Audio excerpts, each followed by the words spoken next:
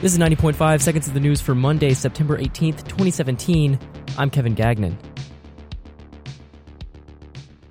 This episode was recorded at 1 p.m. and events or information may have changed. For up-to-date news coverage, you can go to thedailygamecock.com or follow us at WUSC News on Twitter. Donald Trump is making his first trip to the UN this week and has started off on Monday morning by calling for improvements to its bureaucracy and business management. Further, we encourage all member states to look at ways to take bold stands at the United Nations with an eye toward changing business as usual and not being beholden to ways of the past. Trump has for a long time been a critic of the UN by criticizing its reliance on the U.S. and supposed lack of direct action against foreign aggression. Expect, among other things, for the conflict between North Korea to be brought up. His major objective is to get increased pressure among the international community to get North Korea to give up its nuclear capabilities.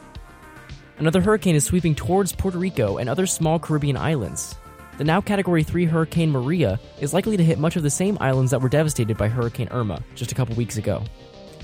Governor Ricardo Rossello has come out on Facebook saying that Puerto Rico is prepared for what is coming. Rains are expected at around 6 to 12 inches with a maximum of 20 inches in isolated areas around the Caribbean. It is not yet clear whether the storm will make landfall in the U.S. In local news, there was a shooting this weekend in the Vista that raises alarm from local leaders. The shooting occurred at Empire Supper Club at around 2 a.m., leaving several victims in critical condition. Empire has since had its business license revoked due to prior related incidents. 4 men have been arrested in relation to this event, with charges relating from attempted murder to unlawful possession of a firearm.